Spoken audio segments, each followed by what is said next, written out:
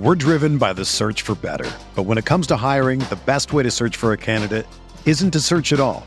Don't search, match with Indeed. Indeed is your matching and hiring platform with over 350 million global monthly visitors, according to Indeed data, and a matching engine that helps you find quality candidates fast. Ditch the busy work. Use Indeed for scheduling, screening, and messaging so you can connect with candidates faster. Leveraging over 140 million qualifications and preferences every day, Indeed's matching engine is constantly learning from your preferences, so the more you use Indeed, the better it gets. Join more than 3.5 million businesses worldwide that use Indeed to hire great talent fast. And listeners of this show will get a $75 sponsored job credit to get your jobs more visibility at Indeed.com/Blue Wire.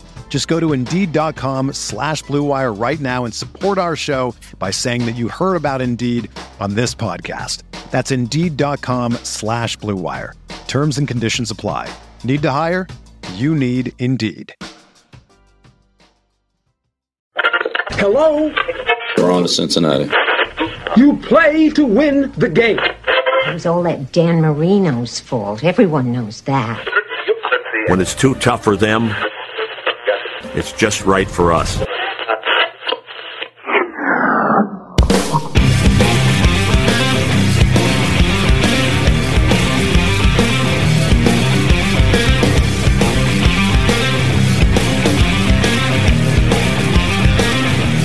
Rockpile Report, AFC East Roundup, hosted by Bills season ticket holder Drew Gear, a part of the Blue Wire Podcast Network. Welcome, everybody, to another edition of the AFC East Roundup Podcast and our 400th show. Our 400th podcast, Chris. It's amazing that I've not killed you by now. 400 podcast episodes spanning more than 500 hours of audio. When you factor in all the 2-hour marathons that we've taken our poor... We've had a couple 2.5. Poor listeners on. I mean, that's why we used to joke around that we were the Joe Rogan of Bill's podcasting. Because we were just like, screw it. If we want to go for 2.5 hours, that's what we're going to do. And you guys are just... You can choose when to turn it off. So what? How many years now? Started in June of 15 we did a couple of tests over the summer, and then September 15 went live, put it out on the internet for all you assholes. So going on 7 years, more than 400 episodes, more than 7 years, more than 500 hours of podcast recording. We've recorded in how many different places during that time span? We started in my kitchen. Of your old apartment in Depew. Then we moved to your kitchen. Yeah, which separating from my wife, that just did not register in my head that I'm getting my own place. We'll just record the podcast at my place. I don't know why my brain didn't think of that. You kept just packing up your car and driving to my house with a whole computer. I would bring everything to Drew's. A whole desktop computer. I had a duffel bag. I had everything together. He would show up at my house with his entire desktop computer in tow and set it up at my kitchen table. Hilarious. Yeah. That was dedication. Yeah, it was. Now we have a way better setup. Look at this. We're going to have a way better setup because we're moving to our third location because I'm moving in with my girlfriend. And that better be the last one. We hope so. You better make that last for a while. Yeah, we'll have a whole studio room in the basement. You know what I'm excited for? With a green room. Oh yeah, we'll have a green room. What I'm excited for moving in with my girlfriend when it comes to the podcast, we're recording in the basement. It's going to be cool there all year round. No hot summers in the kitchen. Yeah. Next to the window. I look forward to that. I look forward to not having to yell at your neighbors. Although, I don't know, if the jury's out. I might still yell at them. Yeah. New neighbors, but they still might get the Drew Gear treatment. I can't wait. Yeah. As I'm riding a bicycle. Because that's how close it'll be to my house. Yeah. Well, I'm going to be... This is the best. I'm going to be closer to Drew. And my girlfriend and I, or it's really Jessica, is already canvassing houses that go up for sale in the neighborhood. Specifically so my wife and I can move in? Yeah. There's one that came up this week that is down on our street, like 6 houses down. And your wife had texted my girlfriend, just have Chris rollerblade out there for weeks on end. Shirtless. Until they decide not to buy, so no one buys the house. Yeah. Almost like in Step Brothers, when they keep deterring the people from buying their parents' house. Yeah. We looked at I don't know if you saw the house on Zillow. It has a bar in the basement. I'll say this, Chris. It has a Poinciana bar in the basement. Sitting here talking to you about this, and maybe our listeners this will resonate with them, maybe more so than you because you're emotionally dead inside. Very dead inside. Think about how far we've come across 400 episodes of podcasting. I want you in the words of Wayne from Letterkenny, let that one marinate. Okay. As we go through this podcast, think about how far we've come personally, professionally, as podcasters. It's wild. But for tonight, the theme of tonight's show is we're going around the AFC East, getting we already recorded you probably already listened to our free agency reaction podcast with Bruce Nolan from Buffalo Rumblings. But it's always worth getting everybody else's opinion to see where the rest of the division feels like they stack up after their own crack at free agency. And so it's with that we turn to our usual suspects to see how they feel about their team's new standing after this early wave of free agency. So we kick this off with the New York Jets, who finished 4th in the AFC East with a 4-13 record. I think what we learned this year, Chris, is that it's never easy to take a team that finished 31st in the NFL a year prior and make an immediate winner out of it. We saw that play out for the Jets in 2021. Their team selected the quarterback of the future, or at least they hope, in Zach Wilson. And then they went on to, double last season's win total? And they put up some really dubious stats behind a roster that was lacking in a lot of talent on both sides of the ball. 21st in the NFL in completed air yards, 25th in yards after contact on the ground, and 27th in total rushing yards, and the 32nd ranked defense in terms of overall yardage. Now, they go into this offseason armed with the second most cap space in the NFL, and they're getting a number of players back from injury, including what was the preeminent UFA signing of 2020 or 2021, which was Carl Lawson. The Jets are kind of hoping that they can parlay a lot of this stuff into taking a much larger step forward in 2022. And this free agency period is their first crack at developing the roster into that. Like as an outsider, I don't know how well that's going. So I'd like to get some feedback straight from the horse's mouth on the topic. And for that, we bring the horse's ass. And for that, we bring in Jets podcaster extraordinaire, Mr. Scott Mason. How are you? Well, thanks a lot, Chris, for calling me a horse's ass. Really appreciate that one. Yeah, right. He brings you in with an insult. That's it. How very Scott Hall-like of you to start this show where we're going to, at some point, pay tribute to the bad guy. You have to, right? But before we do, I want to talk about how bad things are in New York, because I'll say this. For anybody who's actually been checking out the content over at Play Like a Jet, which, listen, the reason we have Scott here is because we love his work and his work ethic and just the content that they're constantly grinding out over there. You guys are covering all the facets of the Jets free agency period. And just between what you guys have put out and what I've seen on Twitter from Jets fans, it doesn't seem to be going as well as you guys would have hoped, or at least it doesn't seem like there's as much activity as you guys would have hoped. Is that fair to say? I don't know if I'd go that far. I think there's been some disappointment, but in some areas. But I think overall, the general consensus seems to be, other than the people that are always negative Nellies and the people that are always trying to put a positive spin on everything, is that Joe Douglas has done fairly well in free agency. He improved some much needed areas of improvement. The issue for me at the moment is, and we'll get into this in a little bit, I really felt like they needed to get a number one-ish type of wide receiver. And look, they still maybe pull off a trade for him for somebody like that. You never know. They didn't get Amari Cooper, which I was annoyed about, and I had many Twitter fights about that one. They obviously Calvin Ridley became impossible once he got suspended. They were apparently inquiring about him. They didn't go after Allen Robinson, who ended up on the Rams like everybody else apparently. I'm not sure who else is going to be available in trades. There's talk of Tyler Lockett, and there's talk of Brandon Cooks. Either one of those guys would be fine. But as far as the rest of the improvements, I mean, look, they went and got Laken Tomlinson, a Pro Bowl caliber guard who knows the system and is a good leader. Well, I was going to ask you, that's what I was going to ask, because when you look at the needs, you guys had some specific ones. Linebacker, wide receiver, and interior offensive line were probably some of the biggest, especially if you're wide receiver and interior offensive line might be the biggest if you're talking about trying to give a young quarterback some confidence. Chris, you and I lived through what was a 2018 season where Josh Allen got handed. You made the analogy. They basically handed our offensive coordinator and Josh Allen and said, look, we want you to make chocolate chip cookies. Yeah, that's what the Pagulas wanted. We want you, Brian Daboll, to make cookies. And it was like, all right, well, this is the stuff I need. And then the Pagulas hand them, Josh Allen, a bag of chocolate chips. So I need other things. I need the flour and the brown sugar. No.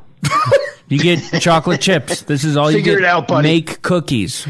Well, I can't. I don't have the things that I need.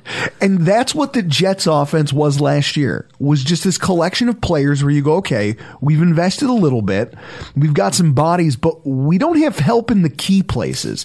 We have an interior offensive line that's still trying to find its way. It's got some bright spots. We've got some spots in the offensive line that we've invested in, like the Mekhi Bectons and you found that there were some nice pieces in there. George Fant actually ended up not being terrible. You guys look at Elijah Vera Tucker, who was kind of coming along. He had ups and downs like every rookie does, but he was a step up from what you had prior. But really, like with Josh Allen, that 2018 season, he wasn't nearly as productive as you would have liked.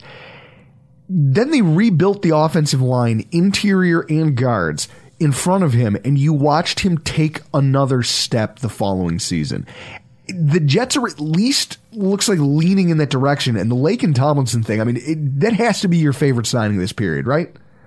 Yeah, that was a good sign. Look, I think overall most of the signings were good.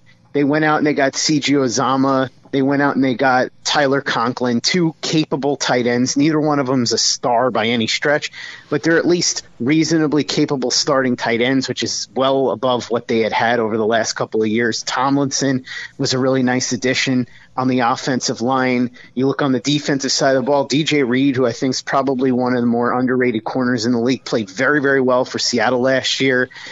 Robert Saleh was in the draft room in 2018 in San Francisco when they picked him in the 5th round. He wound up on waivers, ended up in Seattle, had a nice year. He's undersized, but really should be a major upgrade in that secondary. They went and they got Jordan Whitehead, a nice, strong safety. So those were the big moves, and they're all good moves. I think they improved the team. Look, especially in the secondary, if we're being honest, and you guys saw this twice when the Jets played the Bills. The Jets had at most one somewhat starting caliber player in the secondary last year, Bryce Hall, and even that is debatable. They had the worst cornerback group and the worst safety group in the NFL, and you had a lot of Jets fans that were saying, oh, well, they definitely need to upgrade safety, but they're fine at corner. And I never understood what the heck they were talking about. And then there was this talking point that apparently Robert Saleh's scheme doesn't value big-time corner play, which is ridiculous because every single scheme requires big-time corner play. This is 2022. I'll say this for the Jets fans listening right now, I will say this. I hear some of that, we do, Chris, from Bills fans. When they go, you see half the fan base say, well, how come we never, some of the more prominent podcasters who like to cry about not getting cornerbacks every year, even though they have their heart set on it, and they say, well, if we could just get another premier corner, and they say, no, we don't need it. We can get by with the Dane Jacksons of the world, which, not for nothing, we almost went to a Super Bowl with Dane Jackson as our CB2. But it was like a 7th round draft pick. But right, if you had better corner play, maybe they wouldn't have given up all those yards and scores to the Chiefs in that game, and the Bills would have actually won. So the overarching point here is that it's easy to sit here as a fan base and go, wow, we don't need to prioritize cornerback. We don't need to prioritize cornerback. But Yeah, because we have all-pro safety play, and we have one of the best cover corners in the NFL. When you have three of those guys on the field, you're right. Well, although Trey White wasn't healthy last year, but yeah. Well, that was it. After the Trey White injury, our defense didn't, but we still maintained relatively well, even without him. Because after that game, the only quarterback we played the rest of the regular season was Brady. Yeah, like that was it. He was the only other legitimate quarterback. So you can get away with that. Unfortunately, like that's you can't. You have to have something. You have to have. Hey, both of my safeties are all pros or Pro Bowl caliber. Or okay, I can get away with not prioritizing cornerback play at my slot position because I have one of the best guys in the country on the outside. Like you have to have something. And the Jets, to your point, were kind of it was a no man's land. Yeah, and you heard a lot of people say, "Oh, they're going to go with the young kids, this and that." They could not. No one. I remember a beat reporter telling me that. I won't say who, but his name might rhyme with Miss Limbley. I kid the very big deal, Chris Nimbley. But yeah, he said to me something like, "Oh, they're not going to make an investment in cornerback. They're happy with what they have." I'm like, Chris. You can't possibly believe that, and if Robert Saleh believes that, then he's nowhere near the defensive genius that we were making him out to be, because they had the worst cornerbacks in the NFL and the worst safeties.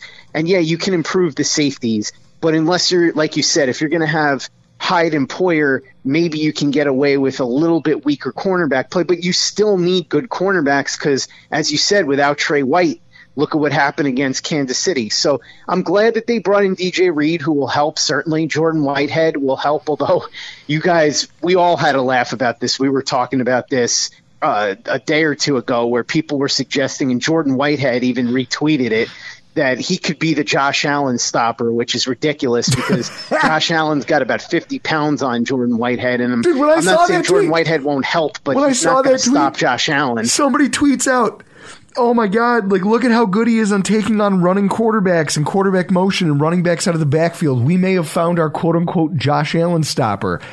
That tweet was a stopper. It stopped me in my tracks because it was like, how it almost made me think, and this is, I'm not trying to punch down, I'm not trying to be mean here, Scott, but it legitimately made me think of all the years, and Chris, you can echo this. Every year when we would go out in free agency and sign somebody and go, all right, this is the signing that's going to be the one that stops Tom Brady. Right. This is going to be the reason Tom Brady doesn't rain hellfire down on top of us this year. And then it wouldn't matter. He would do it anyway. We were like that when we got Mark Anderson. We built the cold front. And we said, okay, we have the most ferocious front four in the NFL. We are going to dominate Tom Brady. He will not beat us this time. And he danced all over us. It was terrible. It was because at the end of the day, he's Tom Brady. Listen, man. I mean, I think what it comes down to is the Jets improved. One thing that I really wanted to see, and we, Drew, you're a big chart guy, so you understand the data and how this works. And you guys both saw this up close in Buffalo. I really wanted, as I said, the Jets to get a number one-ish wide receiver to really accelerate Zach Wilson's development, because yes, he did play better down the stretch, especially that game against Tampa, but he didn't light the world on fire. He finished the season overall fairly poor. I mean, 9 touchdown passes and 11 interceptions. He had a bad rookie year overall. It wasn't good. I mean, yes, he was better the last few games, but still he wasn't great, and he needs the help now. I mean, look at what the Bills did with Stefon Diggs. I'm not suggesting the Jets are going to get somebody as good as Stefon Diggs, but you could list numerous examples, and I've talked about this article many times, but Tommy Griffin-Krantz wrote a great piece over at playlikeajet.com. I highly recommend it. It's about why it's important to have that veteran number one type wide receiver, and it lists numerous examples of times when a guy like that was brought in for a young developing quarterback and it paid dividends immediately. Whereas if you draft a wide receiver, there have been 40 receivers drafted in the top 2 rounds, the last 4 drafts. Only 4 of them had 1,000 yards their first season. Now, many of them went on to be very, very good, but the point is, you need somebody that can come in and help lift this kid now. I'm in no mood to watch this turn into a Sam Darnold situation. That's not to say that Darnold would have been awesome if they had gotten him a great receiver, but it really would have helped to find out earlier what he was capable of and whether he could make that jump.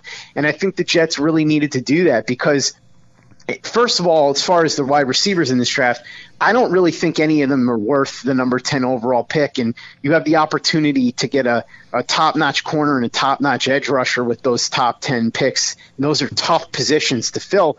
But also, like, even if you get a really good receiver, whatever pick it is, whether it's 35, 10, 38, 69, that guy could take a little bit of time to develop, whether it's a full season or much of a season. And the Jets really need to accelerate Wilson's development immediately. They need to know what they've got. They need to push him in the right direction. They need to get him to the maximum of his capability. And you're much more likely to be able to do that by bringing in a guy like Amari Cooper or an Allen Robinson or somebody rather than drafting a rookie and relying on him. And I love Elijah Moore. I think he has a chance to be a number one wide receiver with time. Corey Davis is okay. Wide receiver is not the biggest need, but I really think that accelerating Wilson's development is important. You guys saw what it did for Allen. Look at what happened with, now granted, some of these quarterbacks ended up regressing at some point, but look at what Alshon Jeffrey did for Carson Wentz in that season where Philly ended up going to the Super Bowl. Wentz got hurt, but he was still took an enormous leap. You look at what Amari Cooper did for Dak Prescott, as an example. Diggs with Josh Allen. There are a ton of different examples of this working. Santonio Holmes in 2010 with Mark Sanchez. So I just felt like that's one area where I wish they would have been more aggressive. Maybe they still make a trade or something. I don't know. But overall, I thought they did reasonably well in free agency. I don't think it's enough to move the needle. I still think they're the worst team in the division. And I think that in order for that to change or even have a chance to change, Joe Douglas is going to have a really, really strong draft class. I mean, that's all there is to it.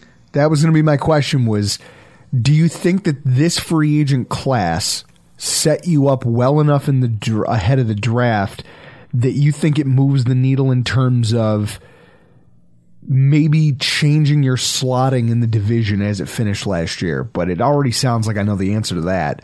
Because there's just too much. It depends on what happens in the draft, right? But now you're banking on the draft. Yeah, it's like, hey, we blew our shot at some of the most impactful things here. Not blew it, but it didn't materialize for us. That doesn't mean your GM didn't try, but we couldn't get the wide receiver piece to fall into place, and that was a big one. So now we're kind of pigeonholed into attacking this in the draft. I mean, Cole Beasley's available. You want him?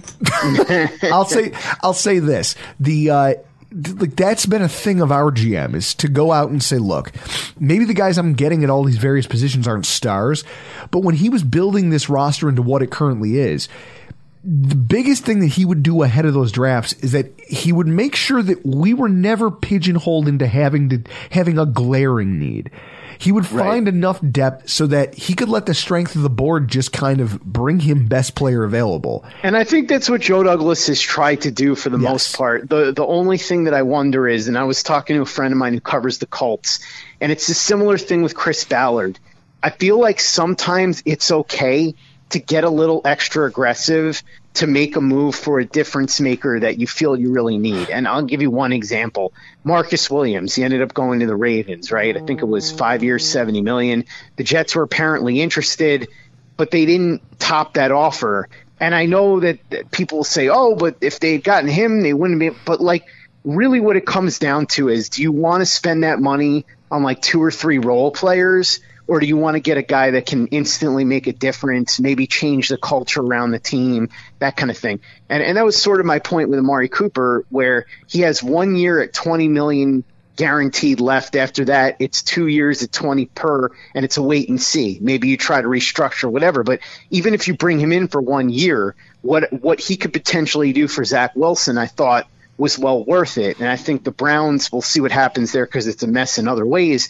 But he, for a 5th-round pick, to me, was a bargain for the Browns. Oh, for and sure. I'm curious to see who ends up playing quarterback there, if it's Mayfield or somebody else. But that's just my thing with Wilson. And I think ultimately, Drew, if they have a really good draft and Wilson takes a big leap forward, then maybe they're not they're not last in the division. I still think the odds are strong that they will be, just because look at how far away they were before the offseason and think about the fact that other teams in the division have improved. I mean, look at what the Bills did with Von Miller and players that was like going to be that. my point before we kind of wrap this whole thing. That was going to be my point to you, is that we here as Bills fans have been complaining about that with Brandon Beane, not having a sense of urgency.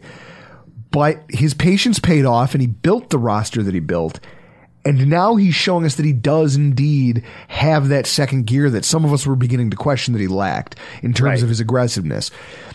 I wouldn't discount Joe Douglas yet, but it is worth questioning if I'm a fan. That, like, hey, you need to see the urgency of this rebuild. Now, I get that he stepped into a messy situation, but ultimately what it comes down to, since he's had full control of the roster, the team is 6-27. They have a quarterback going into his second year who really struggled as a rookie.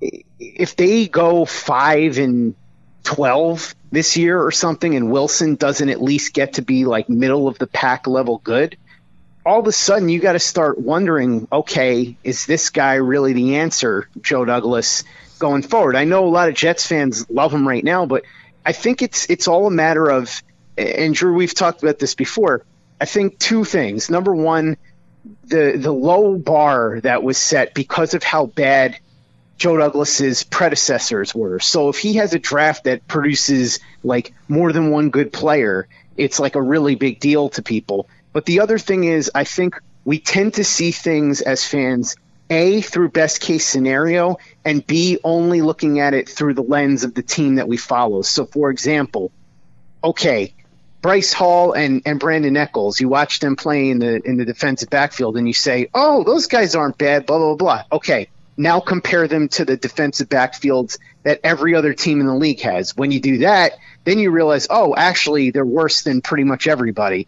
And when you talk about the Jets making improvements in the offseason, you say, oh, the Jets, they added a legit corner, a legit safety. They added 2 fairly decent tight ends and a really good guard in Laken Tomlinson, right?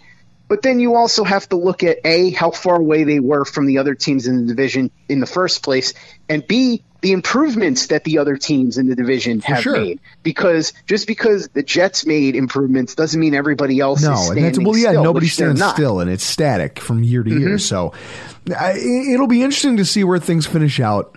But as we close this, wrestling has become comedy fodder on our podcast.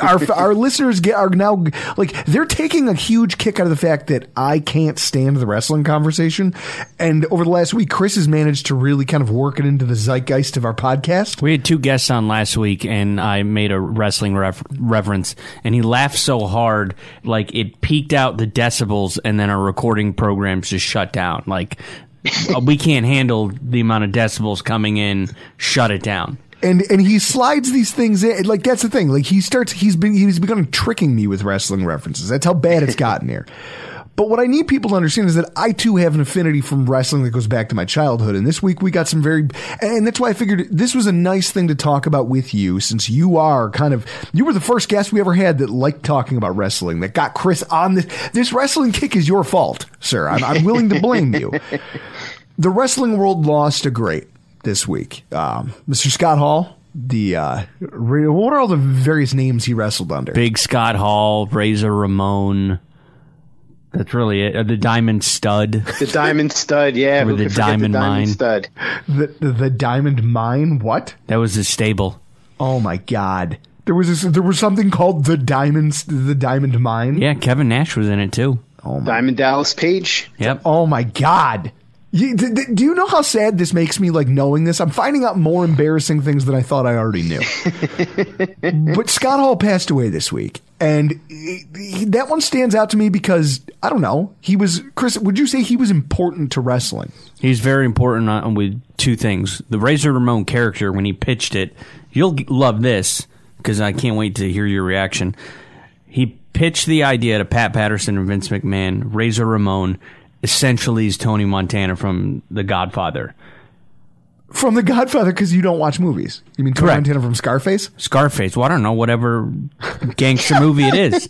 Because this is the point.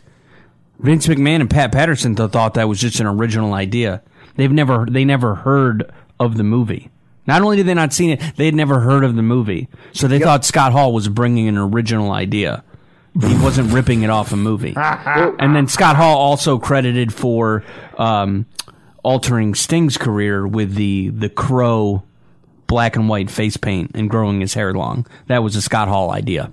Well, and also let's not forget, Chris, the fact that the NWO changed the landscape, and he was the first guy to come out on Monday Nitro and start the angle and get it going. So yeah, he was very important in wrestling history. And I also think that he's an inspirational character when you think about him, not just the wrestler, but the man.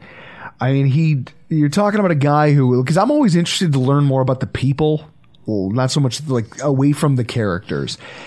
Scott Hall, it's widely known that he battled addictions. His personal life was a train wreck. Yeah. And yet he found a way to clean himself up and pick himself up and put himself back together and start reconciling. And it's inspirational to anybody who's ever walked that road where you're like, wait, so you mean to tell me that I could be this bad and I can still find redemption, that I can still find my way back no matter how hard things get. And I think that that's something that, I mean, people can find inspiration anywhere, but I think that's one of the things that I'll like always remember about Scott Hall is that not just as the Razor Ramon character, which as a child got toothpicks banned from my house for a while because I flicked one at a younger brother because I saw him do it and my mom lost her mind. But this concept that like, it doesn't matter how far gone you are. If you start making steps in the right direction, you can eventually turn it around. And so it's with that I want to close your segment here with part of his speech from his retirement. I think it was his Wrestling Hall of Fame induction speech. Bad times don't last, but bad guys do. We're driven by the search for better. But when it comes to hiring, the best way to search for a candidate isn't to search at all. Don't search, match with Indeed.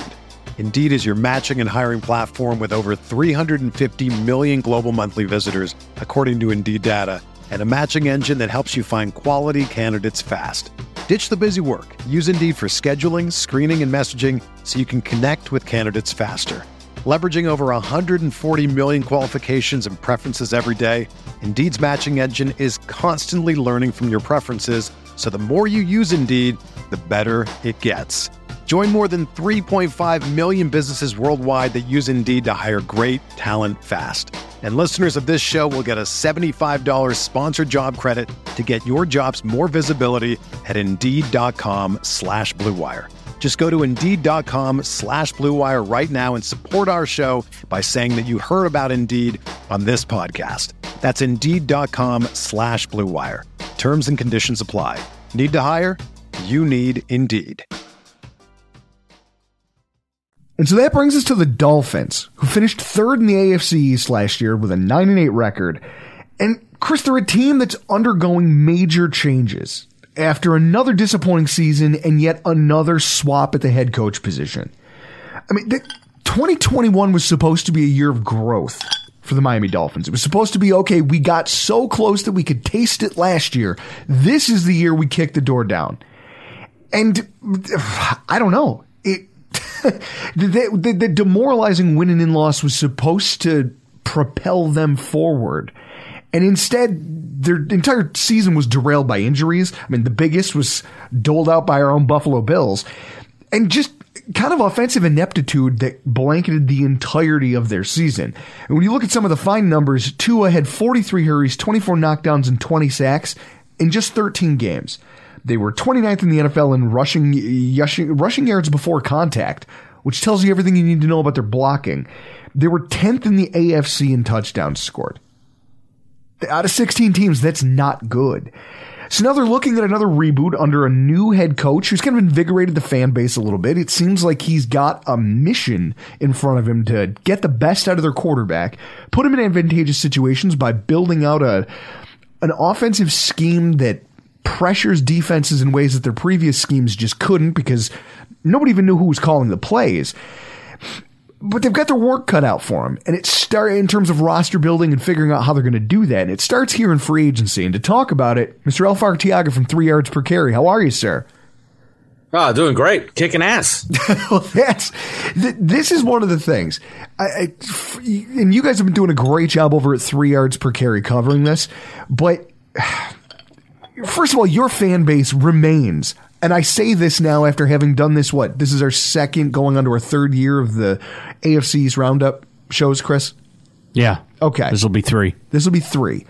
Going on year 3 of kind of really paying attention to other teams' fan bases and their social media activity, Dolphins Twitter is wild. Your fan base, Bills fans are known for just their passion for their team.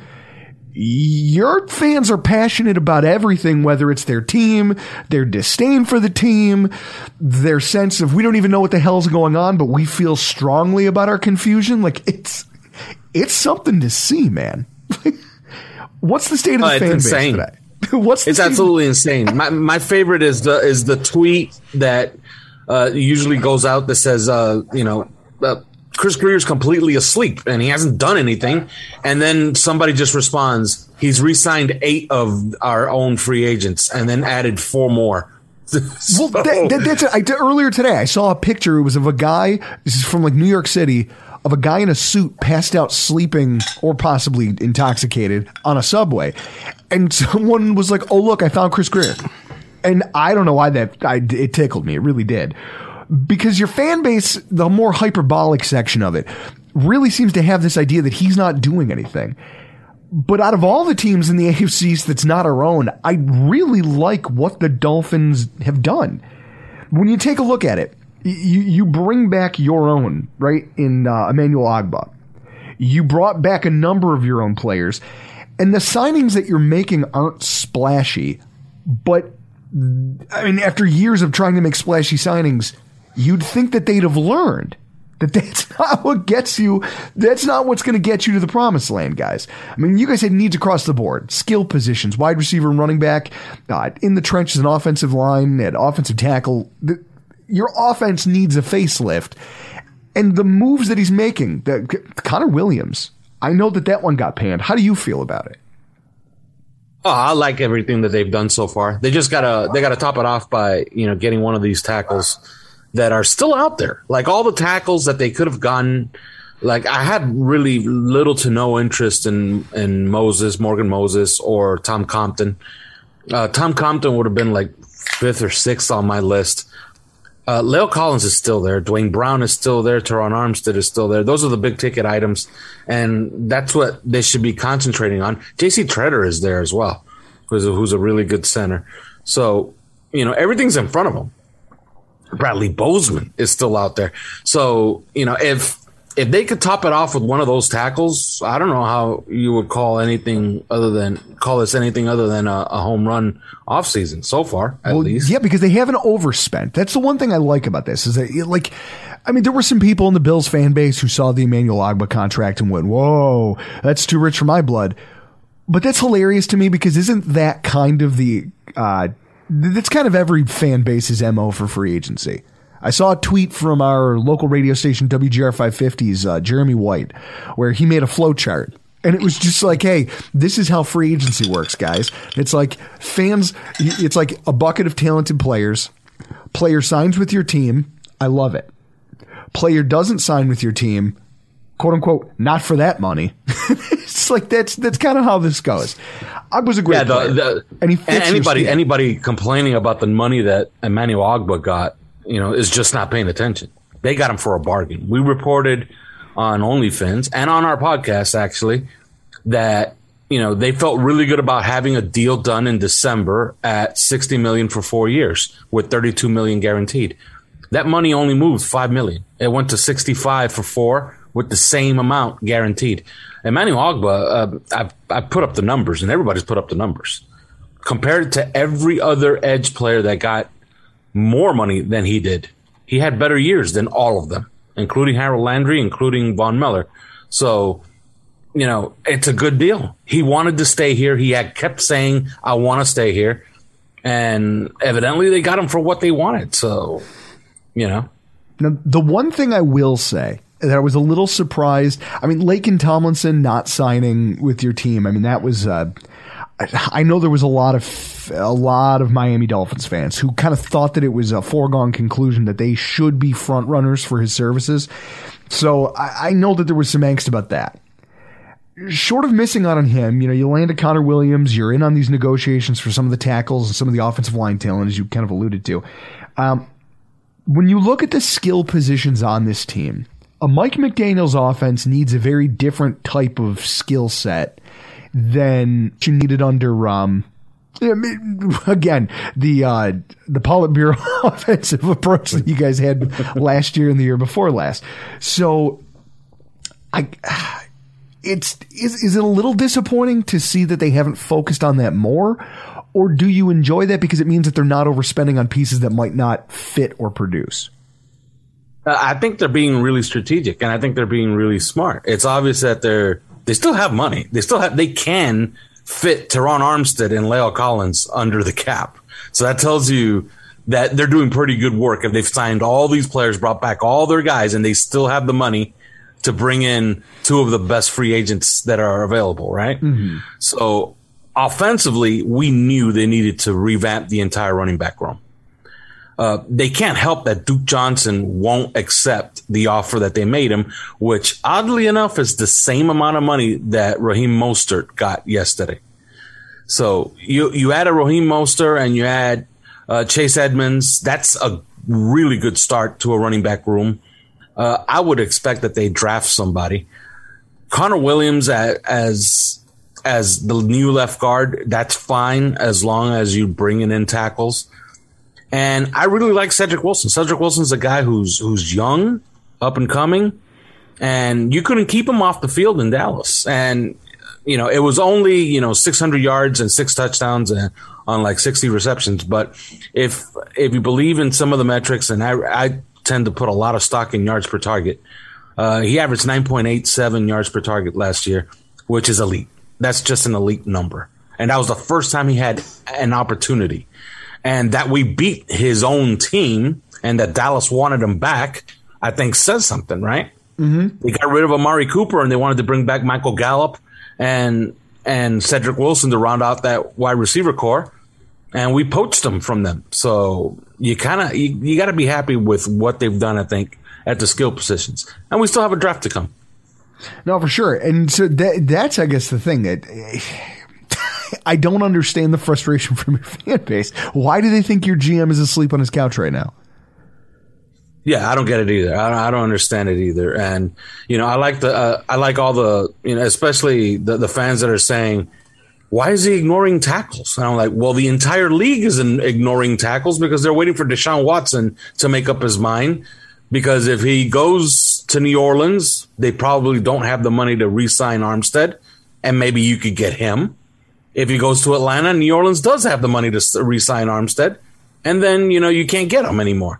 So you got to wait for, one of the dominoes to fall first. Don't jump the gun. You want the best tackles available right now? Well, you're in on both of them. You're in on Teron Armstead and you're in on La'el Collins. You're trying to pick up both. So one thing I would say that's pretty ambitious. One thing that I will say, because I know I've seen a lot of excitement about Chase Edmonds, and he was a guy, Chris, that we talked about a couple of weeks ago with Anthony Prohaska from Disguise Coverage over at Cover One about this concept that, because we were talking about every year I chart running backs because I have to take a hammer and beat this point into our fan base's head when I see trade for Saquon Barkley. Or McCaffrey. We need to go trade for McCaffrey. That's what this team needs. So every offseason I make a chart and I say, okay, here's the running backs that got either ran for either more than 800 yards or scored more than 5 touchdowns. And I break out some of their finer metrics and I say, okay, here's how many of them were on rookie deals. And it's usually more than 65% because that's how running backs work in the NFL. So in that process, I was talking about Chase Edmonds and James Conner, and I was looking at this, how you can kind of get a feel for a running back and start to determine value based on that. Chase Edmonds is an interesting fit for me with your team because Chase Edmonds is a player that when you look at his usage and where he was most effective, like his yards before contact number was way smaller than what James Conner put up on the same team, which tells you he was probably utilized a little bit differently. And if you watch the film, that kind of that tracks. He was more, when he was running the football, he was more used out of spread formations and stuff like that. Whereas I feel like what McDaniels has the tools to kind of utilize here in Miami right now, and also what the ideal version of his offense is more geared towards, I don't know, tight ends and lead blockers and guys out in space. And I'm just wondering what the fit is here, because I've seen some people talking about how, oh no, he's our de facto running back one. And I kind of laugh at that. How high are you on this Edmonds in this system next year? Chase Edmonds is going to be complimentary, and he's a pass catcher. Yes. And he'll be a pass catcher in this system. Will he get 200 carries? Maybe not. Will he get 170 carries? Possibly. If all goes well this coming season, Raheem Mostert will have about 200 carries, and Edmonds will have maybe 150, and they'll find another 100 somewhere else in the rest of the running back room. What happens to Gaskins now? I think UPS has a pretty good retirement plan. I've never been a fan of Myles Gaskin, and I understand he's had some nice games, but all it took was last year. They brought in Duke Johnson and Philip Lindsay off the street, and all of a sudden our running game pepped up. And all of a sudden Duke Johnson had 2 100-yard rushing games in the last 4 games. So that's all you needed to know. All year and pretty much for 2 years, we had a running game that was kind of anemic and never there when we needed it. And all of a sudden we just changed the personnel and it peps up. So I think that has something to do with it. I think Myles Gaskin is just, he's a guy. He's just a guy, a jack. And in this system, evidently, they don't want a jack.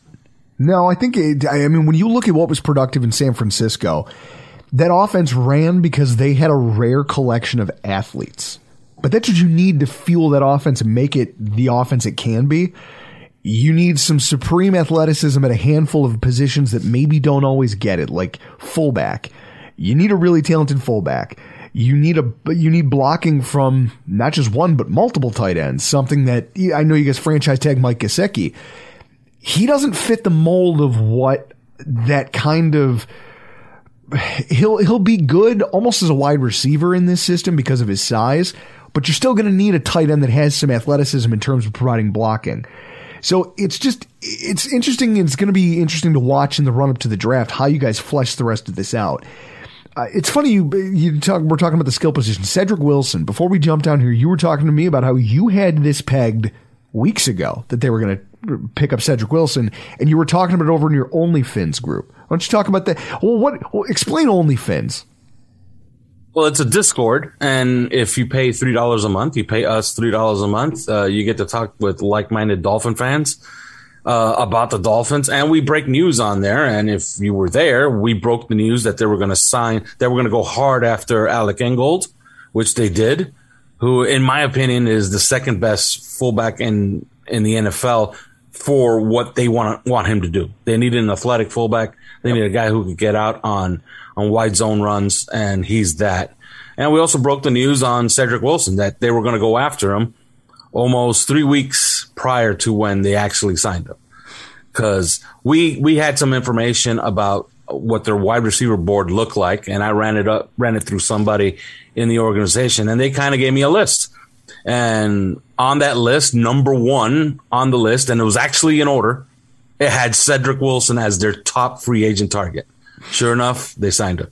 So that was a pretty good nugget, I would say. And we've broken other stories, for example, that they would go after. They would go after Teron Armstead and La'el Collins. I reported yesterday on OnlyFans. They're going to go after both. And if you tune into NFL Network at 7 o'clock, you're going to see Cameron Wolfe report this. Well, he didn't do it yesterday at 7 o'clock. He did it today at 3 o'clock. So yeah, we've had a good run over there at OnlyFans, and where can you could either go to the Herald or the Sentinel and pay them through their paywall and get nothing, or pay us $3 and get the news that they're going to print today. Well, and that's what I was going to ask. So where can our listeners go to find this? Because here's what I'll say. We were joking about it. $3 a month is less than a beer out at any drinking establishment I can think of. And I have You're also factoring in inflation. And I have a hard and fast policy that if there's anything out there that costs me less than a beer, I don't think about that purchase because it's irrelevant to my life. Where can people go to find this if they want to sign up for it? You could go to our Twitter account at 3 yards per carry, and it's the pinned tweet right there. And if you can't find it there, and if you're not on Twitter, you just go to Patreon. Go to Patreon and look for OnlyFins, and we will be there. And you could sign up right there. You send us your information, you get an invite, and then you're in. And so that brings us on to the Patriots, Chris, who finished second in the AFC East with an 11-6 record. They had a disappointing end of divisional matchups to end their season, which was a season that ended in maybe what might go down as the most deflating wild card loss of all time. The best wild card loss of all time. It was clear in that moment that there was going to be a youth movement required on defense, because down the stretch, the defense kind of was unraveled. That second matchup against Buffalo in Foxborough, then playing them again in Orchard Park, that uncharacteristic but kind of hey, we had to go down to Miami and we lost that game, a game that they really needed. It showed that with their current construction and age, they weren't up to stopping the more high-octane offenses in the NFL, which is clearly a hump that they're going to need to get over if they want to build off what they accomplished as a playoff team in 2021. Unfortunately, the un-Belichickian spending spree of 2021 left them without a massive amount of cap space on hand to bring in a whole lot of changes. So it was always going to require some savvy to solve their problems, and it seems like they're really going through it right now. And to talk to us a little bit more about that, Mr. Mike Debate from Locked On Patriots and Sports Illustrated. How are you, sir? I'm doing well, gentlemen. You mentioned that deflating loss. Nice choice of words there. I got to give you credit on that one. I didn't see what happened there. What happened? I was doing something else. You were doing something else that day? You were busy? Yeah. Checked out after the second drive. I wish I was, but that's the conversation probably for another day. You had to know that when our quarterback threw the ball away and it somehow ended up a touchdown that he didn't even know he threw, it was going to be a bad night, right? Yeah, when your opposing quarterback is essentially tossing a perfect game and there's not much you can do to stop him, long night. Long night for Patriots fans, long time coming for Bills fans. Chalk it up. I think we all knew going into that who the better team was, and it showed its face at that point. So you guys know me. I was very consistent pretty much all year long in saying that I still thought the Bills were the class of that division. Even when the Patriots were starting to make noise, I felt that they were doing a fairly good job of staying in contention, and I thought they could contend, but ultimately, they ran into a juggernaut, and that's exactly what happened. So when we look at where you guys started this offseason rebuilding process, you're looking at team needs, you're going, okay. Just as an outsider, I'm saying, okay, nickel cornerback's an issue because Isaiah McKenzie shouldn't be putting up 100 yards on us if we have a quality nickel corner. Cornerback one, with the uncertain status of J.C. Jackson, you needed to lock down somebody to man that role. Interior line help, linebackers, edge play, wide receiver was in need. One of the things I've been trying to get our guests to talk about all night, just kind of leading questions and such, is this idea that if they thought that the team had utilized their existing cap space well enough to address what their needs were, but the Patriots didn't sign anybody. So you guys only retained guys who were already on your roster, and you hemorrhaged a bunch of other talent. I mean, in fact, you lost bodies, some of them voluntarily, like Shaq Mason. First of all, walk me through this process of divesting players like Shaq Mason, who, on their face, brought some quality to their various departments and roles. Well, yeah, I mean, in the case of Shaq Mason, I think you can make the argument he was their most reliable, without question, and probably their best offensive lineman in 2021. Even before that, Shaq has always been one of the anchors of this defensive line. He and David Andrews are the elder statesmen in that crew. You felt the continuity when those guys were out there on the field. Now, obviously, the move was made with cap space in mind. Patriots freed up in excess of $6 million in cap space to trade away Shaq Mason. So if you're cap strapped, that's a way to be able to clear it up. My question is, there were other ways on the roster that you could have done that. Why go ahead and ship off Shaq Mason? Well, from what I'm hearing internally, there was a situation where the Patriots were pretty content to keep him in-house.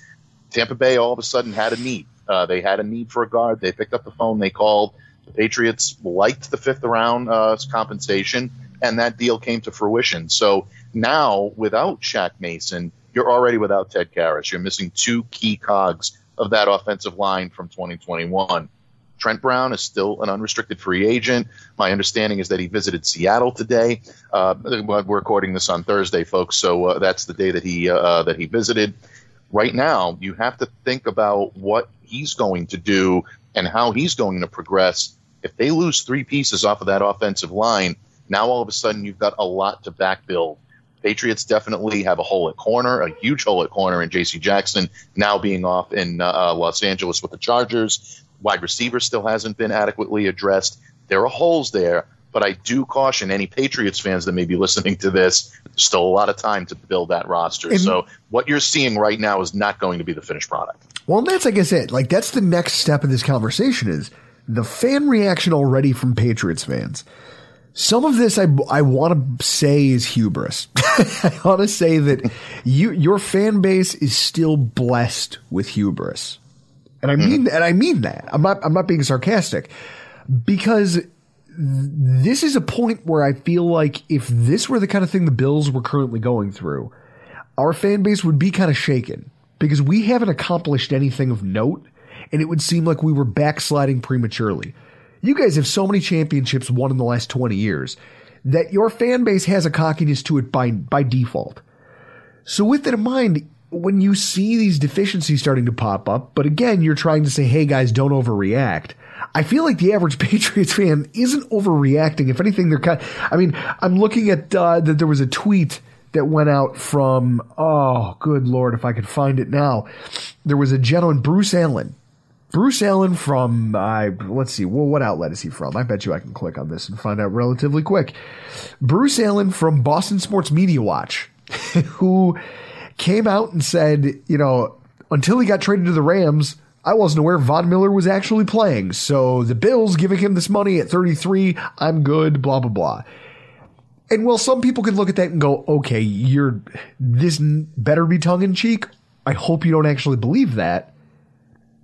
I understand that Patriots fans are probably emotionally insulated from this to a certain point. So I don't expect a whole lot of overreaction, but why do you think it is that the Patriots are choosing to wait while so many impact players are already coming off the board? Because I feel like last year you guys did this on offense. You said, hey, let's spend at the tight end group and we'll play it cheap at wide receiver for this year, and next year we'll figure it out. It feels like you're taking the same track again, which already showed that kind of getting quote-unquote deals on guys like Kendrick Bourne and Nelson Aguilar ultimately doesn't get you to where you want to be. Yeah, I think in a lot of ways that's a fair point. I mean, in terms of the fan base, I wouldn't say a lot of the fan base is content with what's happening. If you take a deep dive into Patriots Twitter, you'll see that the majority of Patriots fans, at least the ones that are in my mentions, are constantly wondering what is going on in Foxborough, why all of the Patriots' major rivals in the AFC are beefing up. You mentioned the Buffalo Bills. I can't speak to what anybody else is going to say about Von Miller. This is an impact move without any question. I mean, anybody that thinks that Von Miller is not going to have a tremendous impact on an already formidable defense, I don't know what to tell you. I mean, I guess everyone's entitled to their opinion, but, it's, obviously the age, it's a lot, for a player of his age, but for a player that's capable of doing what he's doing, and the Bills are going all in right now. This is not a situation where the Bills are building for something and they're still 2 or 3 years away from contending. Then you'd look at it and say, well, at 33, why are they going to give him that kind of money?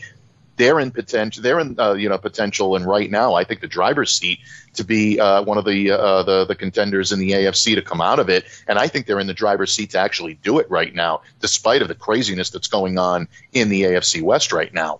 I think the Bills are the best put together team from start to finish, offense, defense, special teams. But with the Patriots, you have to start looking at what the other teams are doing. And I think that's where their strategy is going to lie. You look at the Bills and what they're doing. You look at the AFC West now. The Raiders even pulling off the trade for Devontae Adams. You've got Russell Wilson in Denver. You've got Justin Herbert, and then that Los Angeles defense that is going to be amazing to watch. That's going to be a real fun team to watch. And, oh, by the way, you still have Patrick Mahomes and the Kansas City Chiefs that are still pretty good the last time I checked. That division is going to be so difficult. Pittsburgh is beefed up a little bit. You've got Indianapolis making moves just by way of getting rid of Carson Wentz. They've probably increased their chances of postseason success. Patriots are looking at all of this right now, and they're saying, you know what? We've got a very young quarterback, 1 year removed from his rookie season. We're going to be flush with cap space and potentially compensatory picks next year. I'm not saying this is the strategy out of New England because I don't have any type of authority to speak on that. But if I'm Bill Belichick and I'm the Patriots brain trust, me individually, my opinion, I'm looking at this and saying, you know what? Maybe it's better off we are conservative this year and try to go at it next year. And that was going to be my question is this conservative approach by design? Because you're looking around and saying, look, we've got as many as 4 teams, 5 in our own conference that not only were already kind of at the top already. You know, if you're talking about the AFC West, throw in the Bills, Chris, who else? The Bills, the AFC West as a whole. That's it. No, because there's other teams. Obviously, Cincy. Oh, yeah, Cleveland. Cincy is one of these teams that's got to be in this conversation. But like the AFC South, nobody's scared of the AFC South. We lost 3 games to them last year. Yeah, don't even get me started. That Jacksonville game. See, now I'm going to open another beer. Damn you, Chris. Why do you do this to me? I guess what I'm saying is if I'm part of the Patriots brain trust, for as much as I want to dunk on this, like, hey, you're not doing anything. This is hilarious. If you're a building team and you know that that's what you are, does it make sense to try to go out there and spend gobs of cash? Last year they did it. And I want to say, and you can tell me if I'm right or wrong on this, I think that there was maybe a belief that, okay, Mac Jones could come in here and have a early Tom Brady-esque kind of performance where we think he's of that mold. We think he can be a game manager, but a little bit more impactful than that. And that our roster is still built enough that we can win tight football games with strong defense. And Bill probably really thought he could make another quick run back to running the AFC East. And it almost worked. It almost had you guys, I mean, you were 1 loss worse than us. That's it. And you were right there neck and neck the whole season. At one point, you were leading the division. After losing the way you lost, seeing what the Bills are doing, seeing the arms race going on in the AFC West, you say, okay, there's a hierarchy here that we can't crack. We don't have the assets. We don't have the established baseline of talent. It's better than to grow slowly and try to matriculate the growth of a football team through the draft, through some savvier picks. Maybe you sign some flyers on guys who are developmental prospects or second wave type free agency guys who, if they work, you could always keep them around at a lower dollar cap or a lower dollar amount. And they might be grateful as players and agents that you gave their client a chance or that you gave them as players a chance. You get those hometown discount type things because you're still getting to play for a Hall of Fame head coach. Maybe taking a slow roll to this season makes sense if you're saying, look, we know we can't compete with these 5 teams right now, so let's not try. Instead, let's focus on what we're doing, clear some cap, and try to set ourselves up for success in 2 or 3 years when these moves that these teams are making right now in this arms race, when all those cap hits start to take their toll, when all of these rookie contracts that are expiring and these guys need to be paid, you know, the Tremaine Edmondses and the Matt Milano's contracts need to come due and we can't pay them because we have a Josh Allen. When those windows close, maybe you guys can catch the upswing there. Is that kind of what you think is going on here? Yes and no. I don't necessarily think that the Patriots went into this season saying, okay, we're going to play for 2023. I think their approach has always been, let's put a value on players, any individual player, whether it be a free agent that we want to target or whether it be an internal free agent where we know their wherewithal and we see them on a daily basis. These guys have worth and they have value put on them by the front office. The Patriots are not going to deviate from that. Last season, we saw them spend uncharacteristically, and the reason why is because they were flush with cap space. That was something very unusual about the way the Patriots armed up for that type of an offseason, and they delivered. I mean, everybody wondered what they were going to do with that type of cap space. Were they going to carry it over? Were they going to put it into the season? Were they just going to focus on bringing in internal talent and locking up internal talent? That's something that I think the New England Patriots were very fairly criticized for last year leading into the offseason.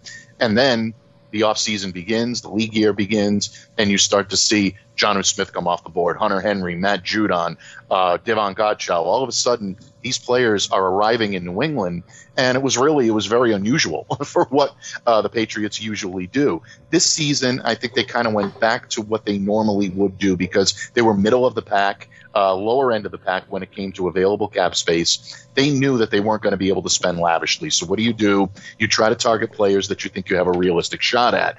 The market kind of priced them out in a lot of areas. From my sources, people that I talked to, they were definitely in on a lot of the players that people are talking about them not going out to get. They made inquiries about Allen Robinson. They were definitely, in on talking about L. Collins and things of that nature.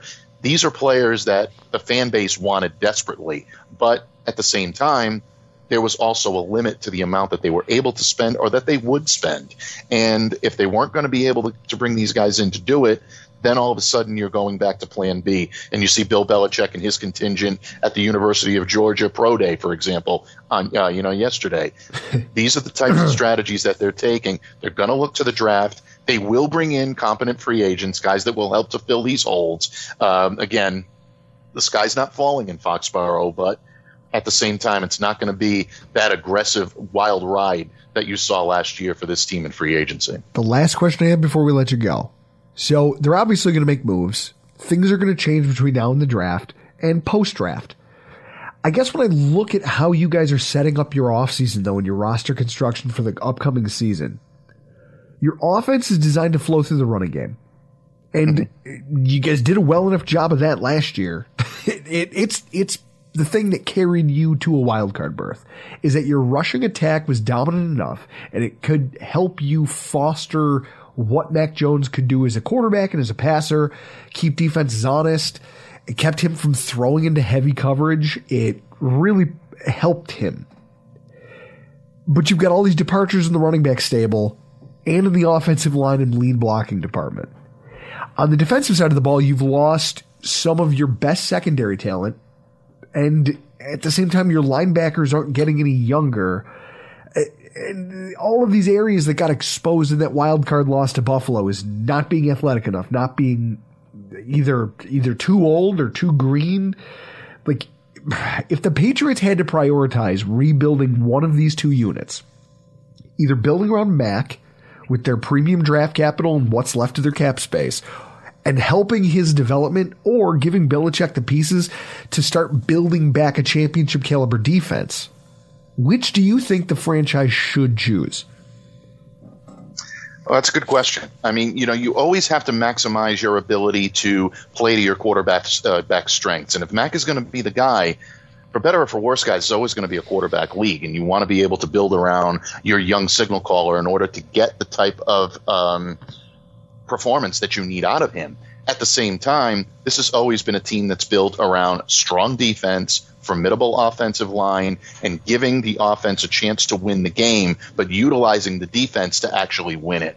So in my opinion, what the Patriots would be wise to do would be to invest in that defense right now. You have holes at the cornerback position. You definitely want to address those. Are they going to bring in, mid-level, also ran guys? You've seen, elements of this already with Terrence Mitchell coming in. These aren't, blockbuster signings, but they're serviceable players that'll be able to play the type of system that you like to employ while being able to groom, for example, a cornerback that they may take in the draft. Are they going to use that first-round capital to bring somebody like that in? Or are they going to invest in the linebacker position or a defensive end, someone that's going to be able to come in and increase the pass rush? If they're going to go offense in the first round, I know Patriots fans are not going to want to hear this. They're going to go offensive line, especially if they're missing those pieces along the offensive line. That's how you build. That's how you maximize a young quarterback's ability. Yeah, everybody wants that shiny new toy at wide receiver that's going to give you the fantasy points and it's going to put points on the board and allow you to listen to Bon Jovi every time they find the end zone. But at the same time, you have to build that team around him. You can have all the talent in the world at the wide receiver position, but if Mac is running for his life every play, it's not going to matter. Mike, this is the type of insight that I like bringing you into these conversations for. I love the fact that you make time for us. It's again, you've become like synonymous with the Patriots in this AFC East Roundup podcast, like thing that we do. People we get messages about your appearances on here. That's the type of job you do. You're developing a Bills fan contingent over here to follow your work. So for everybody out here, where can they also, the ones who aren't yet, where can they find you on social and where can they find your upcoming work? Oh, you can find me on social at MDABATE NFL on the Bird app, as my good friend and mentor Mark Schofield would say. You can find all of my written work at Patriot Maven of Sports Illustrated. Find that on Twitter at Patriot Maven SI. And, of course, each and every day on the Locked On Patriots podcast, free and available wherever you get your podcasts, including now on YouTube. Scott Mason, Alpha Artiaga, Mike Tabate, three of the best. And to keep it going with what we were talking with Scott about, they're basically the diamond mine of professional podcasting. Who would be Razor Ramon? Alf, clearly. Who's Diamond Dallas Page? That would be Mike Tabate. So what does that make Scott Mason? Kevin Nash. Except I don't think Scott Mason is 6'11". No, I don't think most people are 6'11". Yeah. His voice isn't deep enough to be that tall. Yeah. So that brings us just around the horn, full circle, back here to the Buffalo Bills, Chris. You, me, the Buffalo Bills in our 400th podcast. Yes. Buffalo Bills finished first in the AFC East with a record of 11-6. As we said earlier, we already had our free agency recap podcast with Bruce Nolan. Go check it out if you haven't already. I think after hearing it all straight from the horse's mouth across the board, it's pretty clear. The Bills started this week as the best roster in the AFC East, and it feels like they didn't do much, like nobody else did a whole lot yet this offseason to try to close that gap. And in fact, doesn't the gap between us and the other teams in the division feel bigger than it did last year? Yeah, I was talking about this with Reed, or Long Snapper, last night, because we did his podcast after the snap. If you guys aren't listening, go listen to After the Snap. I had talked about early in the afternoon yesterday, Bill's Twitter was like, J.D. McKissick, how are you going to spurn us to stay in Washington? It's like, are we going to do anything in free agency? And then, Bean probably had I'm going to guess, and I'm probably accurate. He had a 72-ounce steak for dinner last night, and then after dinner made a couple of calls to Von Miller and O.J. Howard. Because we had, up until last night with Von Miller and O.J. Howard, it was, pretty what we thought they were going to sign. Like, we weren't going to be going for those A-list hitters in free agency. Your Tim Settles, the guy that we got from Carolina. Just always a guy from Carolina. Oh yeah, always a guy. We weren't going to be big players. And then Brandon Beane ate his 72-ounce porterhouse and was like, "I'm going to get Von Miller."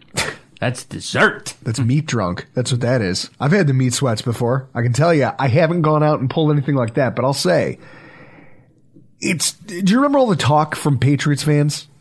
Like, oh, okay, well, dude, we're right there in the division because we got Judon and we got this guy and we spent all this money and we did all. That tweet. They're demoralized today. Yeah, that tweet. Yeah. From Judon. Yeah. They're demoralized here today. And I'll drink to that. So, our 400th podcast, Chris. Now, as I said at the top of the show, I wanted you to think about how far we've come. When we recorded our first episode, my wife and I were still dating. Not even living together. You were recently divorced. In fact, you weren't even divorced yet. We read your divorce decree on air. Yeah, we did. We read the divorce on air. We've gone from two guys in our early 30s just drinking and spinning plates and trying to figure out who the fuck we are as people. And also, hey, we're going to learn how to podcast, and maybe this'll make for a few laughs someday. Now, we're part of one of the fastest growing podcast networks. We make coin off of this, which still flummoxes me. Like, I don't understand it because we just show up and booze and laugh about football and make jokes about wrestling. And then somebody gives somebody gives us money for it. If someone came to me and said, "Hey, will you pay me for this?" And yet you guys reach out, and just this week we got a message from a listener who broke down how our show helps with his sobriety, which is hilarious because that sounds counterintuitive, right? And it's like, somehow I'm drinking for you. Somehow you guys take something away from this, and I feel like I'm incredibly, I don't even know what the word is, Chris. I'm incredibly grateful to the people who have stuck around for 400 episodes and who genuinely get something out of this.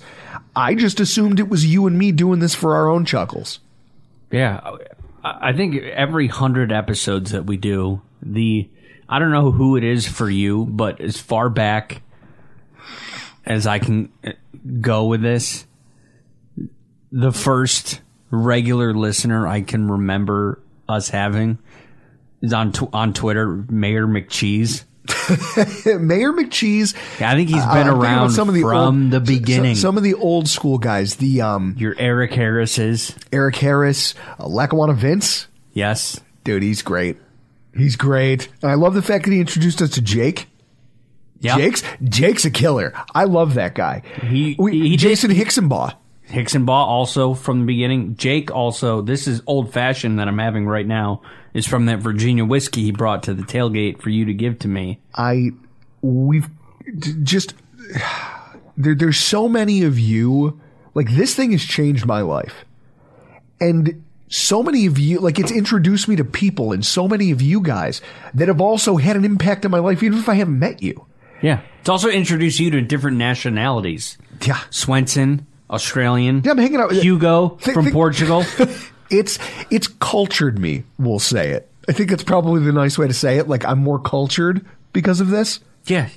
Hugo, like, what person from a different country who has never been to the United States outside of business, Hugo, his first United States trip for pleasure on his own terms, I'm going to Buffalo. Not New York City, not Chicago, not LA, Dallas, Atlanta, Miami. I'm going to go to Buffalo, New York. He slept in my house. One of my favorite things ever is my wife. Just as she continues to meet you people. The very first time she met Kyle Trimble, she goes, "You mean to tell me that a guy that you met on the internet is coming to our home?" And I was like, when you say it like that, it sounds bad, but I promise you it's not, because I am not, like, Chris, fair? I'm a good person, not a great person. Fair? Yeah. I'm a pretty good judge of who's a better person than me. And I can tell you that all the people who I've met through this medium, way better people than me. So sure, you can come into my home. Because if I'm allowed to come through the door, I'm pretty sure you all pass muster. I don't know how your wife says something like that. So you met a guy on the internet and he's coming over, and I don't know how you just casually slip in. Well, if he gets out of line, I'll just kill him. If he gets out of line, I can handle it. She goes, "What does that mean?" It means exactly what it sounds like. Yeah, you just. I'm not a good person, but Chris, I need you to fish me another beer out of there. We want to go into this because we are the Pettiest Bills podcast. Winners and losers from free agency, because obviously the Bills are winners. But I think some of the biggest winners this week, it's not even people in the NFL, it's you guys. Because you all are dedicated listeners through 400 shows. Chris, I'm scared because I don't even recall some of these, and I'm sure that maybe they're terrible. Maybe they're good. Maybe I'm going to look like a genius, but the winners are our listeners because Chris has dredged up my old pre-podcast WGR phone calls. Now, unfortunately, he doesn't have the drunken tirade. Just to paint you guys a picture. I used to call the radio station and have a lot of points, and there was no one else listening, really. There was no repercussions. I didn't know that kind of like, I don't want to call it, because it's not stalkerish, but Chris was just secretly recording these things. Like, I'd be like, oh, I was just on the radio and I made a valid point. More to show off than anything else. And Chris goes, oh yeah, you think you're funny? Yeah, I'm going to record that. Yeah, who knew that these... I didn't know you knew audio production. Yeah, before podcasting, the extent of my audio production would be, well, I could take a song, cut it apart to make like a ringtone. That's what I would do.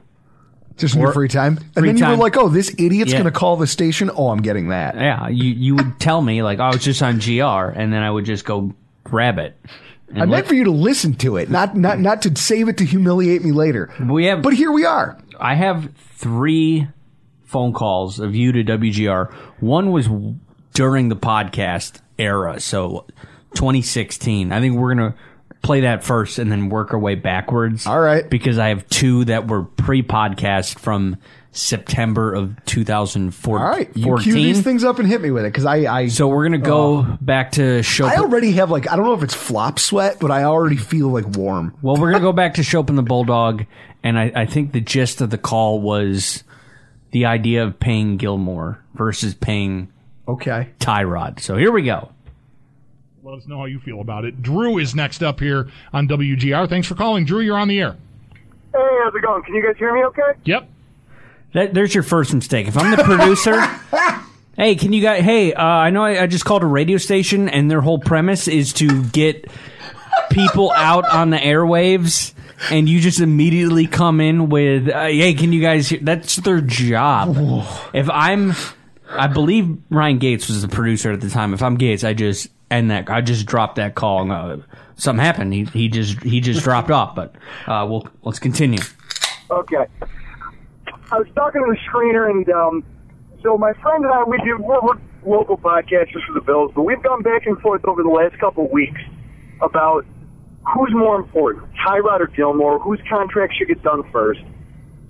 I've been on the Tyrod side, he's on the Gilmore side. Well, now today, you see here that Tyrod's contract got done. And like you guys said, it sounds like it's a great contract for both sides, which is rare when it comes to modern quarterback contracts, modern contracts at all in the NFL. But so the one thing I think is that, earlier Paul had made a comment about, we have the ability to franchise tag now, but we might not have the cap room. I think a lot of that's going to come down to what happens with Kyle Williams and Adolphus Washington. Kyle Williams is the only player with a large enough, so he's got $8 million against our cap going into next season. I like how you're comparing Kyle Washington and Adolphus Washington. Listen, at the time, you didn't know that Adolphus Washington was going to, have a gun at a water park or just kind of flush his hopes of an NFL career down the toilet. I don't know. All right, let's continue. But if we cut him, he's only worth 1.6 in dead money. So with his contract structured the way it was, I already thought that going into this season meant that he was either due for a restructure or he was going to get a... He did restructure. He did. Well, so Kyle did. Restructured. So even after that, he's got this giant cap hit with no dead money associated with him if he were to leave. So I feel like if Adolphus Washington can step in and prove that he can at least, they see enough upward, enough growth potential in him for that spot from Kyle. I think if you were to get rid of Kyle and save that 7.5, you can find another $3 million somewhere. Yeah, well, no, look, it'll all get pieced together. I don't know that they have much. I mean, despite what Paul was saying, my understanding of it is that they're in great shape on the cap. Well, that's what I was asking. Moving into next year. Will they be okay? I think there hasn't been any concern this offseason about signing both Taylor and Gilmore next offseason because their dead money situation improves and they don't have a lot of other stuff up. it's really whether they keep Gilmore or not is going to come down to whether or not they want to pay Gilmore as the highest paid corner in the NFL, or even franchise him and pay him, the average of the top 5, which will be a huge cap hit for 1 year. I think they'll have the room to do it. The question is whether they want to outlay the cash and like do it. Whether they think that's good value or not is what I think anything with Gilmore is going to come down to. And you can't always give the guy what he wants. If they're not going to come off that, then you lose the player. All of a sudden, Doug Whaley's the bad guy, or whoever you blame for it. But you can't always give every player everything they want if you don't, even though he's a really, really, really, really, really good football player. You might have seen a great football player. If you don't think he's even close to the best in the league, then why are you going to pay him to be the best in the league? I know this is a different front office, but just thinking back, remember when they used to just let star cornerbacks go year after year after year? Let a lot of guys go. But the corners in particular, with Winfield and Clements, Jabari Greer. Right. Yeah. Like that. And I don't remember ever feeling the sting of that. And this is to go back to this guy is debating with his friend as to which is more important, the Tyrod deal or the Stephon Gilmore deal. Get a different friend. Hang out with different people. I mean, that's you win, Drew. You were right, and he was wrong. And the Bills are right here. And who was right and who was wrong now? Oh, that's hilarious. I forgot about that. I remember that, but now that I'm hearing it, I remember being so excited to call you and be like, look, this guy on the radio says I should get new friends. Yeah, it was Brad Reiter filling in for Mike Shope. Oh, I do remember that. Yeah, so now we're going to move along, go back even further, pre-podcast. This is 2014. You called into the John Murphy show. Saw it at training camp, saw it in the practices in the offseason. Drew in Depew. Drew, what do you think about the Buffalo offense? Well, I think one of the big things you're looking at right now is they got to look at personnel. You got in the game on Sunday, you got Chantrell Henderson going up against Cameron Wake, who has just been lighting the league on fire the last couple of years. He's a stud. So you don't want to leave that guy too many opportunities on an island. You could call an offensive game plan that takes a lot of shots downfield, but do you want to open up a rookie to that kind of pressure of him and hold up against a pass rusher like that? Really good point, Drew. Really good point, because they use I don't like that John Murphy gave you props and then you continued to talk over him. Oh yeah, you could tell as soon as he chimed in, and I could already hear it in my voice in this recording. I was like, oh no, I was really good point, Drew. And then you just steamed. Let's go back to the call. Threw a lot of passes to the flats. They had a lot of chipping running backs and tight ends and things. And I think it does limit what you can call play-wise. Same thing against the Bears. They have Jared Allen and a couple other good defensive linemen. So I think as we start to play other teams that maybe don't have those personnel groups, you might see them throw some more of those longer passes and things like that in. Really good point, Drew. You might see him spread it out more and not be concerned with protection and the help for Chantrell Henderson or anybody really. I think that's an outstanding point. They have played opponents these first 2 weeks. It's not a lab experiment. It's not a test. I heard somebody today describing on the radio. Somebody was talking. I hate that John Murphy giving you props. The actual play-by-play voice of the Buffalo Bills. It's like, hey, that's a really good point, Drew. Nice. Thank you for not calling and sucking the life out of me like some of the other mouth breathers that do. Yeah, God. All right, we're gonna move back even further. This was like 2 weeks prior to that call with John Murphy. You called into Shope and the Bulldog. Kyle Orton will push him there. That would be stunning. Here is Drew next. Hello, Drew. Hey, how's it going? Good. Hey, so one of my takeaways from last night, and I hate being the guy. I hate being that petty fan who... I like to set this up. This is the... No, I know it. I already know it when you said from last night, because the Bills at that point in time did not get primetime games. This was the we're on to Cincinnati call. Oh, this is Kansas City. This is New England on the road versus Chris. I want to explain to our listeners, like right now, I have my glasses off and I have flop sweat, like legitimate, like my forehead feels like tingly. I'm going to put this on YouTube. And I have like a pit in the bottom of my stomach because I'm afraid of how confident I'm going to sound. I can't even remember. I just remember making the phone call and being so cocksure that Brady I just watched the demise of the Patriots.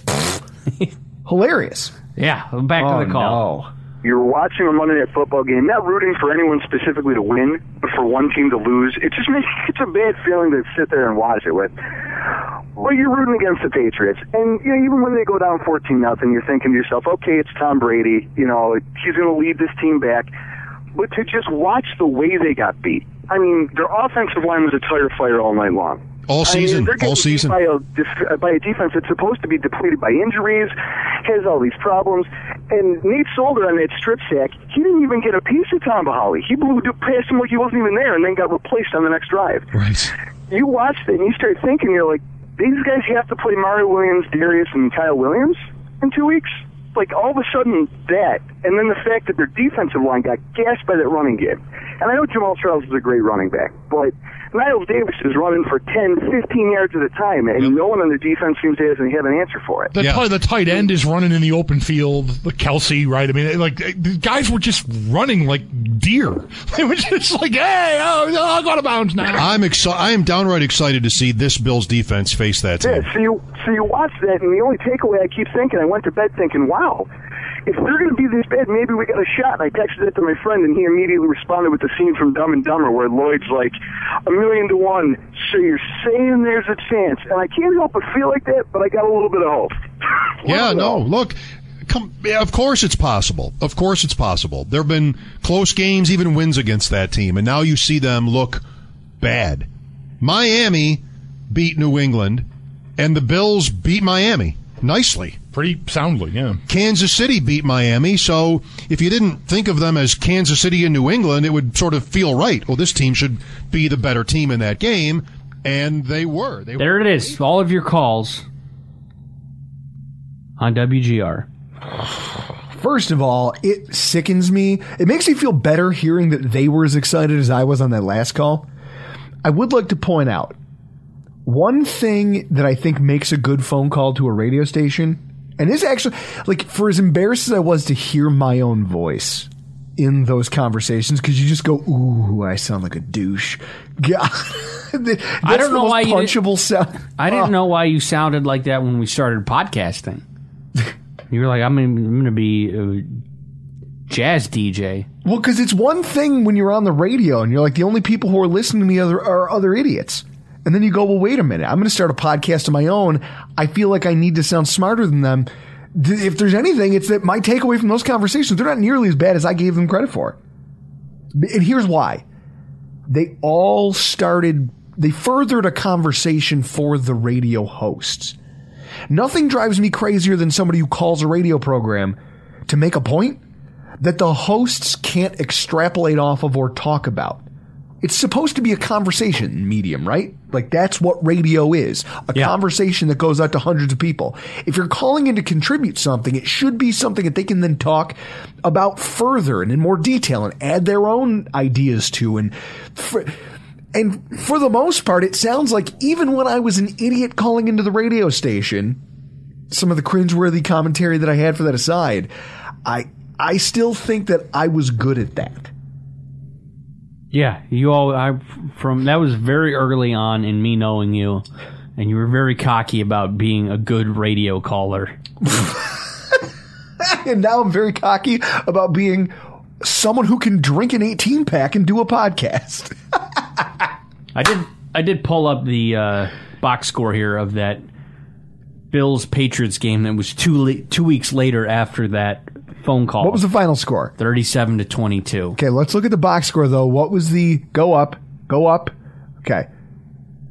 All right, that's ugly. At one point, we were losing 23-14. Yeah, that's not good. Yeah, 30-14. This is what I like about it right here. Look at this. Thanks to Pro Football Reference. Yeah, the Bills -1. It's probably the closest game we ever had with the Patriots in terms of the line. Chris, I'm just happy that you didn't get the audio from the call. I'll just tell you listeners the story. Again, this is pre-podcast. This is, or maybe it's not. Maybe this is podcast like era. And I called in after the Carlos Williams game. Carlos Williams goes nuts against Miami. On Chopin the Bulldog, they had spent the whole week talking about how there was no heir being groomed for LaShawn McCoy and how he might be the guy who has to move on, his cost, this, that, the other thing.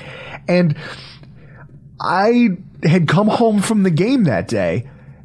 I'd been drinking, we get dropped off, and now I'm pacing around the house drinking and waiting for 45 minutes on hold on the radio, because I had a very salient point to make about how if Carlos Williams can be that guy, we don't need to invest draft capital. We don't need to worry about our salary cap for that, because this is going to be our running back in the future. They put me on the radio probably about an hour after I called, and about 4 more drinks. My wife was listening upstairs. What came out of my mouth when I finally got on the radio, Chris, was an incomprehensible stream of consciousness. How much of a loser are you to stay on hold with a radio station for an hour? Booze.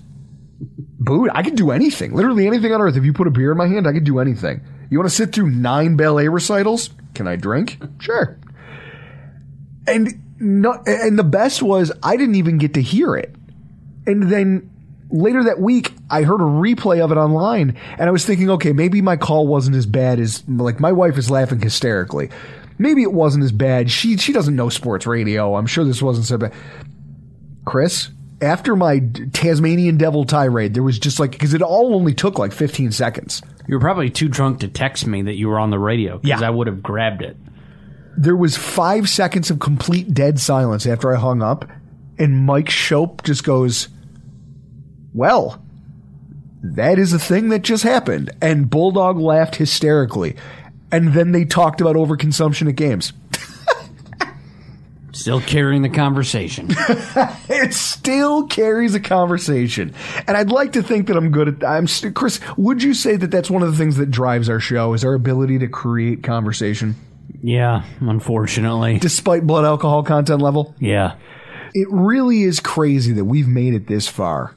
And I think one of the crazier things is that when you think about this podcast and just what this all is, what we're doing here, I mean, did you think in your 400 episodes of podcasting, did you think back in 2015 that we would ever be sitting here today?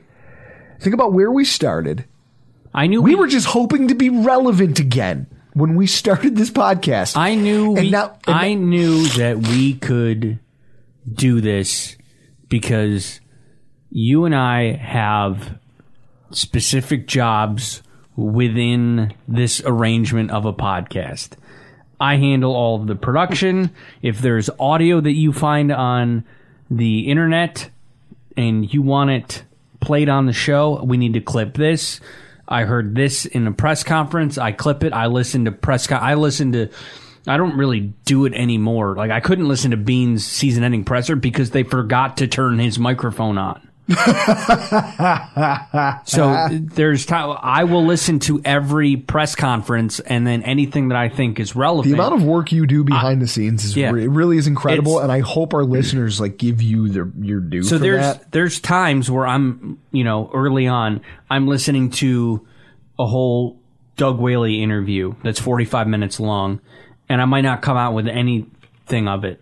But technically, I wasted 45 minutes. But you didn't. But I didn't. It's exploratory. Because I'm trying to find audio that might be relevant for you, and I'll email you audio and be like, hey, this sounds relevant. And then if you agree with that it's relevant and you find a point within we found our roles. Answer. We found our roles very quickly. You host, you write it. All the topics come from you. I just make sure that I don't just sound like an idiot. That it sounds good. I was going to say that we look good, but you can't look good ever. That's like, unless we get, with somebody in LA that's a plastic surgeon or maybe just an orthodontist to start. My job is to make sure that this audio sounds great and that it is listenable, because if this was you as a one-man show. Oh, God. Like who we had on last night, Bruce Nolan. Yeah. No, you wouldn't be able to handle this. No, not at all. I do the production.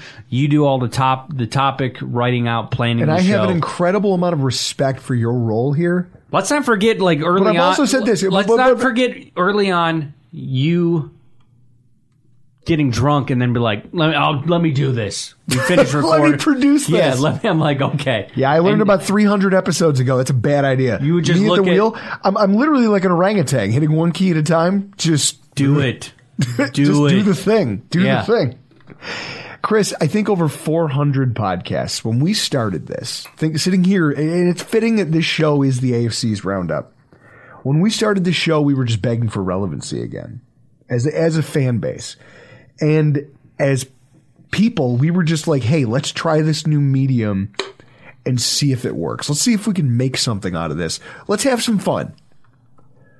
Over that time frame, we've watched this team go from the laughingstock of the NFL to Super Bowl favorite. Bona fide, legitimate NFL-wide Super Bowl favorite. One that every team in our division looks up at. Every fan base in our division wishes they were closer to. And I think over the course of those 6-7 years, not only have we gotten better at podcasting and the Bills have gotten better at football, even just as people, our lives have changed. You've gone from being some guy I knew because my girlfriend would force me to go out to have beers with her best friend and her boyfriend to legitimately one of my best friends. You were a groomsman at my wedding. You're someone that I feel like our relationship has grown the same way this podcast has. To a business relationship. I love how uncomfortable with emotions you are. I hate it. What I'll say is this. These 400 podcasts have been one of the most, I have a job. But these might be some of the most personally rewarding things. When I look at the friendships I've made, the people we know, the experiences we've gotten to have because of this podcast, the outlet that it gives us, both creatively, just emotionally. I'm incredibly grateful for 400 podcasts, and I'm looking forward to at least a few hundred more. Yeah, with a Lombardi Parade edition thrown in there. Hopefully we get a Lombardi before 500. I'll drink to that. Hey, to another 400, sir. And to you guys, thank you for your support throughout the process. We wouldn't be where we are today without you guys. Right? A show needs listeners. Yeah. You guys have made this possible. You've made all of these things that we've done possible by supporting us and just coming out and meeting us, becoming friends, making those relationships. I can't wait to another 4, 5, 6, 7 years of this. But for tonight, we got to get the hell out of here. I'm Drew Gear. That's Chris Kruger. And this has been your AFC's Roundup.